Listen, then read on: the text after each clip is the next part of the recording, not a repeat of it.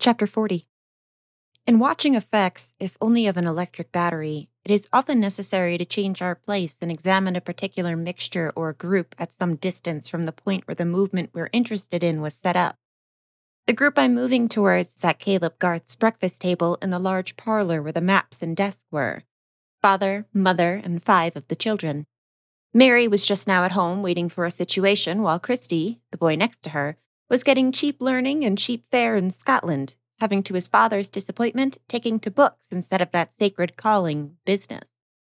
The letters had come, 9 costly letters for which the postman had been paid 3 and 2 pence, and Mr. Garth was forgetting his tea and toast while he read his letters and laid them open one above the other, sometimes swaying his head slowly, sometimes screwing up his mouth in inward debate, but not forgetting to cut off a large red seal unbroken, which Letty snatched up like an eager terrier. The talk among the rest went on unrestrainedly, for nothing disturbed Caleb's absorption except shaking the table when he was writing. 2 letters of the 9 had been for Mary. After reading them, she had passed them to her mother, and sat playing with her teaspoon absently, till with a sudden recollection she returned to her sewing, which she had kept on her lap during breakfast. "Oh, don't sew, Mary," said Ben, pulling her arm down. "Make me a peacock with this breadcrumb." He'd been kneading a small mass for the purpose. No, mischief," said Mary good-humoredly while she pricked his hand lightly with her needle. "Try and mold it yourself. You've seen me do it often enough. I must get this sewing done. It is for Rosamond Vincy. She's to be married next week, and she can't be married without this handkerchief." Mary ended merrily, amused with the last notion. "Why can't she, Mary?" said Letty, seriously interested in this mystery, and pushing her head so close to her sister that Mary now turned the threatening needle towards Letty's nose. "'Cause this is one of a dozen, and without it there would only be 11, said Mary, with a grave air of explanation, so that Letty sank back with a sense of knowledge. "Have you made up your mind, my dear?" said Mrs. Garth, laying the letters down. "I shall go to the school at York," said Mary. "I'm less unfit to teach in a school than in a family. I like to teach classes best, and, you see, I must teach. There's nothing else to be done." "Teaching seems to me the most delightful work in the world," said Mrs. Garth, with a touch of rebuke in her tone. "I could understand your objection to it if you had not knowledge enough, Mary, or if you disliked children." "I suppose we never quite understand why another dislikes what we like, Mother," said Mary, rather curtly. "I'm not fond of a schoolroom. I like the outside world better. It is a very inconvenient fault of mine." "It must be very stupid to be always in a girls' school," said Alfred. "Such a set of nincompoops, like Mrs. Ballard's pupils walking 2 and 2. "And they have no games worth playing at," said Jim. "They can neither throw nor leap. I don't wonder at Mary's not liking it." "What is it that Mary doesn't like, eh?" said the father, looking over his spectacles and pausing before he opened his next letter. "Being among a lot of nincompoop girls," said Alfred. Is it the situation you heard of, Mary?" said Caleb, gently, looking at his daughter. "Yes, father, the school at York. I've determined to take it. It is quite the best. £35 a year, and extra pay for teaching the smallest strummers at the piano." "Poor child, I wish she could stay at home with us, Susan," said Caleb, looking plaintively at his wife. "Mary would not be happy without doing her duty," said Mrs. Garth magisterially, conscious of having done her own. "It wouldn't make me happy to do such a nasty duty as that," said Alfred, at which Mary and her father laughed silently, but Mrs. Garth said gravely, "Do find a fitter word than nasty, my dear Alfred, for everything that you think disagreeable, and suppose that Mary could help you to go to Mr. Hammer's with the money she gets." "That seems to me a great shame. But she's an old brick," said Alfred, rising from his chair and pulling Mary's head backward to kiss her. Mary colored and laughed, but could not conceal that the tears were coming. Caleb, looking on over his spectacles with the angles of his eyebrows falling, had an expression of mingled delight and sorrow as he returned to the opening of his letter, and even Mrs. Garth, her lips curling with a calm contentment, allowed that inappropriate language to pass without correction, although Ben immediately took it up and sang, "She's an old brick, old brick, old brick," to a cancering measure, which he beat out with his fist on Mary's arm. But Mrs. Garth's eyes were now drawn towards her husband, who was already deep in the letter he was reading. His face had an expression of grave surprise, which alarmed her a little, but he did not like to be questioned while he was reading, and she remained anxiously watching till she saw him suddenly shaken by a little joyous laugh as he turned back to the beginning of the letter, and looking at her above his spectacles said in a low tone, "What do you think, Susan?" She went and stood behind him, putting her hand on his shoulder while they read the letter together. It was from Sir James Chettam, offering to Mr. Garth the management of the family estates at Freshitt and elsewhere, and adding that Sir James had been requested by Mr. Brooke of Tipton to ascertain whether Mr. Garth would be disposed at the same time to resume the agency of the Tipton property. The baronet added in very obliging words that he himself was particularly desirous of seeing the Freshitt and Tipton estates under the same management, and he hoped to be able to show that the double agency might be held on terms agreeable to Mr. Garth, whom he would be glad to see at the Hall at 12 o'clock on the following day. "He writes handsomely, doesn't he, Susan?" said Caleb, turning his eyes upward to his wife, who raised her hand from his shoulder to his ear while she rested her chin on his head. "Brooke doesn't like to ask me himself, I can see," he continued, laughing silently. "Here is an honor to your father, children," said Mrs. Garth, looking round at the 5 pair of eyes, all fixed on the parents. "He's asked to take a post again by those who dismissed him long ago. That shows that he did his work well, so that they feel the want of him." "Like Cincinnatus! Hooray!" said Ben, riding on his chair, with a pleasant confidence that discipline was relaxed. "Will they come to fetch him, Mother?" said Letty, thinking of the mayor and corporation in their robes. Mrs. Garth patted Letty's head and smiled, but seeing that her husband was gathering up his letters and likely soon to be out of reach in that sanctuary business, she pressed his shoulder and said emphatically, "Now, mind you ask fair pay, Caleb." "Oh, yes," said Caleb, in a deep voice of assent, as if it would be unreasonable to suppose anything else of him. "It'll come to between 400 and 500, the two together." Then with a little start of remembrance, he said, "Mary, write and give up that school. Stay and help your mother. I'm as pleased as Punch, now I've thought of that." No manner could have been less like that of Punch triumphant than Caleb's, but his talents did not lie in finding phrases, though he was very particular about his letter writing, and regarded his wife as a treasury of correct language. There was an uproar among the children now, and Mary held up the cambric embroidery towards her mother entreatingly, that it might be put out of reach while the boys dragged her into a dance. Mrs. Garth and placid Joy began to put the cups and plates together, while Caleb, pushing his chair from the table as if he were going to move to the desk, still sat holding his letters in his hand and looking on the ground meditatively, stretching out the fingers of his left hand, according to a mute language of his own. At last he said, "The 1,000 pities Christy didn't take to business, Susan. I shall want help by and by, and Alfred must go off to the engineering. I've made up my mind to that." He fell into meditation and finger rhetoric again for a little while, and then continued, "I shall make Brooke have new agreements with the tenants, and I shall draw up a rotation of crops, and I'll lay a wager we can get fine bricks out of the clay at Bott's Corner. I must look into that. It would cheapen the repairs. It's a fine bit of work, Susan. A man without a family would be glad to do it for nothing." "Mind you don't, though," said his wife, lifting up her finger. No. But it's a fine thing to come to a man when he's seen into the nature of business.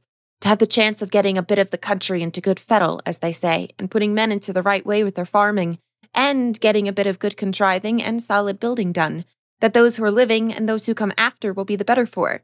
I'd sooner have it than a fortune. I hold it the most honorable work that is." Here Caleb laid down his letters, thrust his fingers between the buttons of his waistcoat, and sat upright, but presently proceeded with some awe in his voice, and moving his head slowly aside, "It's a great gift of God, Susan." "That it is, Caleb," said his wife with answering fervor, "and it will be a blessing to your children to have had a father who did such work, a father whose good work remains though his name may be forgotten." She could not say any more to him then about the pay. In the evening, when Caleb, rather tired with his day's work, was seated in silence with his pocketbook open on his knee, while Mrs. Garth and Mary were at their sewing, and Letty in a corner was whispering a dialogue with her doll, Mr. Fairbrother came up the orchard walk, dividing the bright August lights and shadows with the tufted grass and the apple tree boughs. We know that he was fond of his parishioners, the Garths, and had thought Mary worth mentioning to Lydgate. He used to the full the clergyman's privilege of disregarding the Middlemarch discrimination of ranks, and always told his mother that Mrs. Garth was more of a lady than any matron in the town. Still, you see, he spent his evenings at the Vinceys, where the matron, though less of a lady, presided over a well-lit drawing-room and whist. In those days, human intercourse was not determined solely by respect, but the vicar did heartily respect the Garths, and a visit from him was no surprise to that family. Nevertheless, he accounted for it even while he was shaking hands by saying, "I come as an envoy, Mrs. Garth. I've something to say to you and Garth on behalf of Fred Vincey. Fact is, poor fellow," he continued as he seated himself and looked round with his bright glance at the 3 who were listening to him, "he's taken me into his confidence." Mary's heart beat rather quickly. She wondered how far Fred's confidence had gone. We haven't seen the lad for months, said Caleb. I couldn't think what was become of him. He's been away on a visit, said the vicar, because home was a little too hot for him, and Lydgate told his mother that the poor fellow must not begin to study yet. But yesterday he came and poured himself out to me. I'm very glad he did, because I've seen him grow up from a youngster of 14, and I'm so much at home in the house that the children are like nephews and nieces to me. But it is a difficult case to advise upon. However, he's asked me to come and tell you that he's going away, and that he is so miserable about his debt to you and his inability to pay, that he can't bear to come himself even to bid you goodbye. Tell him it doesn't signify a farthing, said Caleb, waving his hand. We've had the pinch and have got over it, and now I'm going to be as rich as a Jew. Which means, said Mrs. Garth, smiling at the vicar, that we're going to have enough to bring up the boys well and to keep Mary at home. What is the treasure trove? Said Mr. Fairbrother. I'm going to be agent for 2 estates, Freshitt and Tipton, and perhaps for a pretty little bit of land in Lowick besides. It's all the same family connection, and employment spreads like water if it's once set going. It makes me very happy, Mr. Fairbrother. Here, Caleb threw back his head a little and spread his arms on the elbows of his chair. That I've got an opportunity again with the letting of the land and carrying out a notion or 2 with improvements. It's a most uncommonly cramping thing, as I've often told Susan, to sit on horseback and look over the hedges at the wrong thing and not be able to put your hand to it to make it right. What people do who go into politics I can't think. It drives me almost mad to see mismanagement over only a few 100 acres. It was seldom that Caleb volunteered so long a speech, but his happiness had the effect of mountain air. His eyes were bright, and the words came without effort. I congratulate you heartily, Garth, said the vicar. This is the best sort of news I could have had to carry to Fred Vincy, for he dwelt a good deal on the injury he had done you in causing you to part with money, robbing you of it, he said, which you wanted for other purposes. I wish Fred were not such an idle dog. He has some very good points, and his father is a little hard upon him. Where is he going? Said Mrs. Garth, rather coldly. He means to try again for his degree, and he's going up to study before term. I've advised him to do that. I don't urge him to enter the church, on the contrary. But if he will go and work so as to pass, that will be some guarantee that he has energy and a will. And he is quite at sea. He doesn't know what else to do. So far he will please his father, and I've promised in the meantime to try and reconcile Vincy to his son's adopting some other line of life. Fred says, frankly, he's not fit for a clergyman, and I would do anything I could to hinder a man from the fatal step of choosing the wrong profession. He quoted to me what you said, Miss Garth. Do you remember it? Mr. Fairbrother used to say Mary instead of Miss Garth, but it was part of his delicacy to treat her with the more deference because, according to Mrs. Vincy's phrase, she worked for her bread. Mary felt uncomfortable, but determined to take the matter lightly, answered at once, I've said so many impertinent things to Fred. We're such old playfellows. You said, according to him, that he would be one of those ridiculous clergymen who helped to make the whole clergy ridiculous. Really, that was so cutting that I felt a little cut myself. Caleb laughed. She gets her tongue from you, Susan, he said with some enjoyment. Not its flippancy, father, said Mary, quickly, fearing that her mother would be displeased. It is rather too bad of Fred to repeat my flippant speeches to Mr. Fairbrother. It was certainly a hasty speech, my dear, said Mrs. Garth, with whom speaking evil of dignities was a high misdemeanor. We should not value our vicar the less because there was a ridiculous curate in the next parish. There's something in what she says, though, said Caleb, not disposed to have Mary's sharpness undervalued. A bad workman of any sort makes his fellows mistrusted. Things hang together, he added, looking on the floor and moving his feet uneasily with the sense that words were scantier than thoughts. Clearly, said the vicar, amused. By being contemptible, we set men's minds to the tune of contempt. I certainly agree with Miss Garth's view of the matter, whether I am condemned by it or not.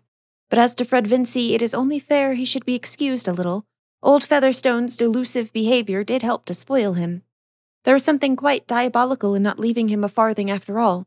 But Fred has the good taste not to dwell on that. And what he cares most about is having offended you, Mrs. Garth. He supposes you will never think well of him again. I have been disappointed in Fred, said Mrs. Garth with decision, but I shall be ready to think well of him again when he gives me good reason to do so.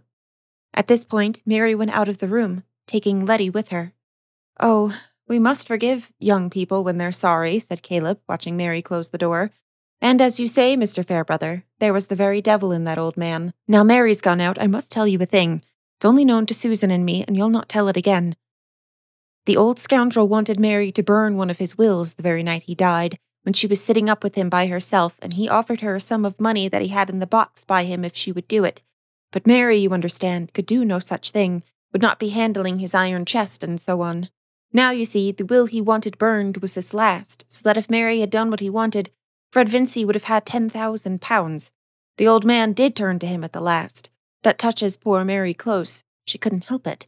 She was in the right to do what she did, but she feels, as she says, much as if she had knocked down somebody's property and broken it against her will when she was rightfully defending herself. I feel with her somehow, and if I could make any amends to the poor lad instead of bearing him a grudge for the harm he did us, I should be glad to do it. Now, what is your opinion, sir? Susan doesn't agree with me, she says. Tell what you say, Susan. Mary could not have acted otherwise, even if she had known what would be the effect on Fred, said Mrs. Garth, pausing from her work and looking at Mr. Fairbrother. And she was quite ignorant of it. It seems to me a loss which falls on another because we've done right is not to lie upon our conscience. The vicar did not answer immediately, and Caleb said, It's the feeling. The child feels in that way, and I feel with her. You don't mean your horse to tread on a dog when you're backing out of the way, but it goes through you when it's done. I am sure Mrs. Garth would agree with you there, said Mr. Fairbrother, who for some reason seemed more inclined to ruminate than to speak. One could hardly say that the feeling you mention about Fred is wrong, or rather mistaken, though no man ought to make a claim on such feeling. Well, well, said Caleb, it's a secret. You will not tell Fred. Certainly not. But I shall carry the other good news, that you can afford the loss he caused you. Mr. Fairbrother left the house soon after, and seeing Mary in the orchard with Letty, went to say goodbye to her. They made a pretty picture in the western light, which brought out the brightness of the apples on the old scant-leaved boughs. Mary in her lavender gingham and black ribbons holding a basket, while Letty in her well-worn nankin picked up the falling apples.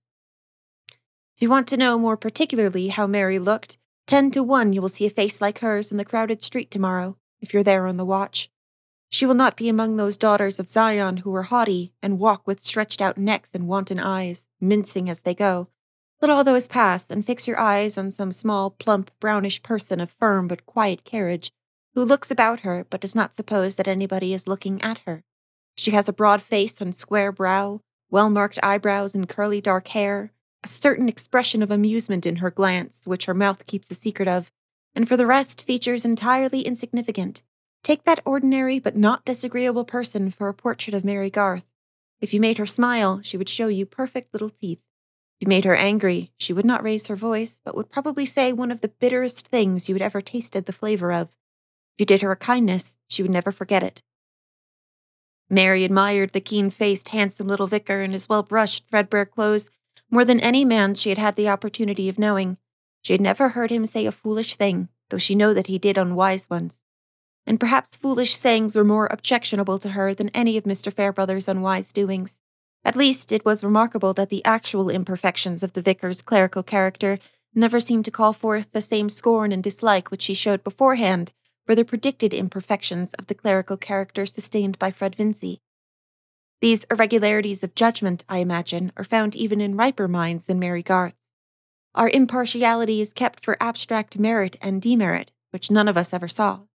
Will anyone guess towards which of those wildly different men Mary had the peculiar woman's tenderness? The one she was most inclined to be severe on, or the contrary? Have you any message for your old playfellow, Miss Garth? Said the vicar, as he took a fragrant apple from the basket which she held towards him and put it in his pocket. Something to soften down that harsh judgment? I'm going straight to see him. No, said Mary, shaking her head and smiling. If I were to say that he would not be ridiculous as a clergyman, I must say that he would be something worse than ridiculous. But I'm very glad to hear that he's going away to work. On the other hand, I'm very glad to hear that you are not going away to work. My mother, I'm sure, will be all the happier if you will come to see her at the vicarage. You know she's fond of having young people to talk to, and she has a great deal to tell about old times. You will really be doing a kindness. I should like it very much, if I may, said Mary. Everything seems too happy for me all at once. I thought it would always be part of my life to long for home, and losing that grievance makes me feel rather empty. I suppose it served instead of sense to fill up my mind? May I go with you, Mary? Whispered Letty, a most inconvenient child who listened to everything. But she was made exultant by having her chin pinched and her cheek kissed by Mr. Fairbrother, an incident which she narrated to her mother and father. As the vicar walked to Lowick, anyone watching him closely might have seen him twice shrug his shoulders. I think that the rare Englishmen who have this gesture are never of the heavy type. For fear of any lumbering instance to the contrary, I will say, hardly ever. They have usually a fine temperament and much tolerance towards the smaller errors of men, themselves inclusive. The vicar was holding an inward dialogue in which he told himself that there was probably something more between Fred and Mary Garth than the regard of old playfellows, and replied with a question whether that bit of womanhood were not a great deal too choice for that crude young gentleman. The rejoinder to this was the first shrug. Then he laughed at himself for being likely to have felt jealous, as if he had been a man able to marry, which, added he, is as clear as any balance sheet that I'm not, whereupon followed the second shrug. What could two men, so different from each other, see in this brown patch, as Mary called herself? It was certainly not her plainness that attracted them, and let all plain young ladies be warned against the dangerous encouragement given them by society to confide in their want of beauty. A human being in this aged nation of ours is a very wonderful whole, the slow creation of long interchanging influences, and charm is a result of two such wholes, the one loving and the one loved. When Mr. and Mrs. Garth were sitting alone, Caleb said, "Susan, guess what I'm thinking of." "The rotation of crops," said Mrs. Garth, smiling at him, above her knitting, or else the back doors of the Tipton cottages. "No," said Caleb gravely. "I'm thinking that I could do a great turn for Fred Vincy. Christy's gone. Alfred will be gone soon. It will be 5 years before Jim is ready to take to business. I shall want help. And Fred might come in and learn the nature of things and act under me, and it might be the making of him into a useful man if he gives up being a parson. What do you think?" "I think there is hardly anything honest that his family would object to more," said Mrs. Garth decidedly. "What care I about their objecting?" said Caleb, with the sturdiness which he was apt to show when he had an opinion. "The lad is of age and must get his bread. He has sense enough and quickness enough. He likes being on the land, and it's my belief that he could learn business well if he gave his mind to it."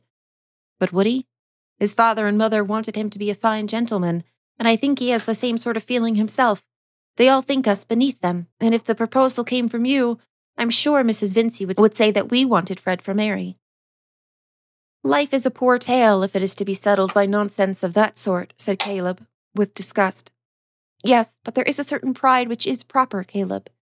I call it improper pride to let fools' notions hinder you from doing a good action. There's no sort of work," said Caleb with fervour, putting out his hand and moving it up and down to mark his emphasis, "that could ever be done well if you minded what fools say. You must have it inside you that your plan is right, and that plan you must follow." "I will not oppose any plan you've set your mind on, Caleb," said Mrs. Garth, who was a firm woman, but knew that there were some points on which her mild husband was yet firmer. "Still, it seems to be fixed that Fred is to go back to college. Will it not be better to wait and see what he will choose to do after that? It is not easy to keep people against their will, and you're not quite sure enough of your own position, or what you'll want. Well, it may be better to wait a bit, but as to my getting plenty of work for two, I'm pretty sure of that. I've always had my hands full with scattered things, and there's always something fresh turning up. Why, only yesterday, bless me, I don't think I told you. It was rather odd that two men should have been at me on different sides to do the same bit of valuing. And who do you think they were?" said Caleb, taking a pinch of snuff and holding it up between his fingers, as if it were a part of his exposition. He was fond of a pinch when it occurred to him, but he usually forgot that this indulgence was at his command. His wife held down her knitting and looked attentive.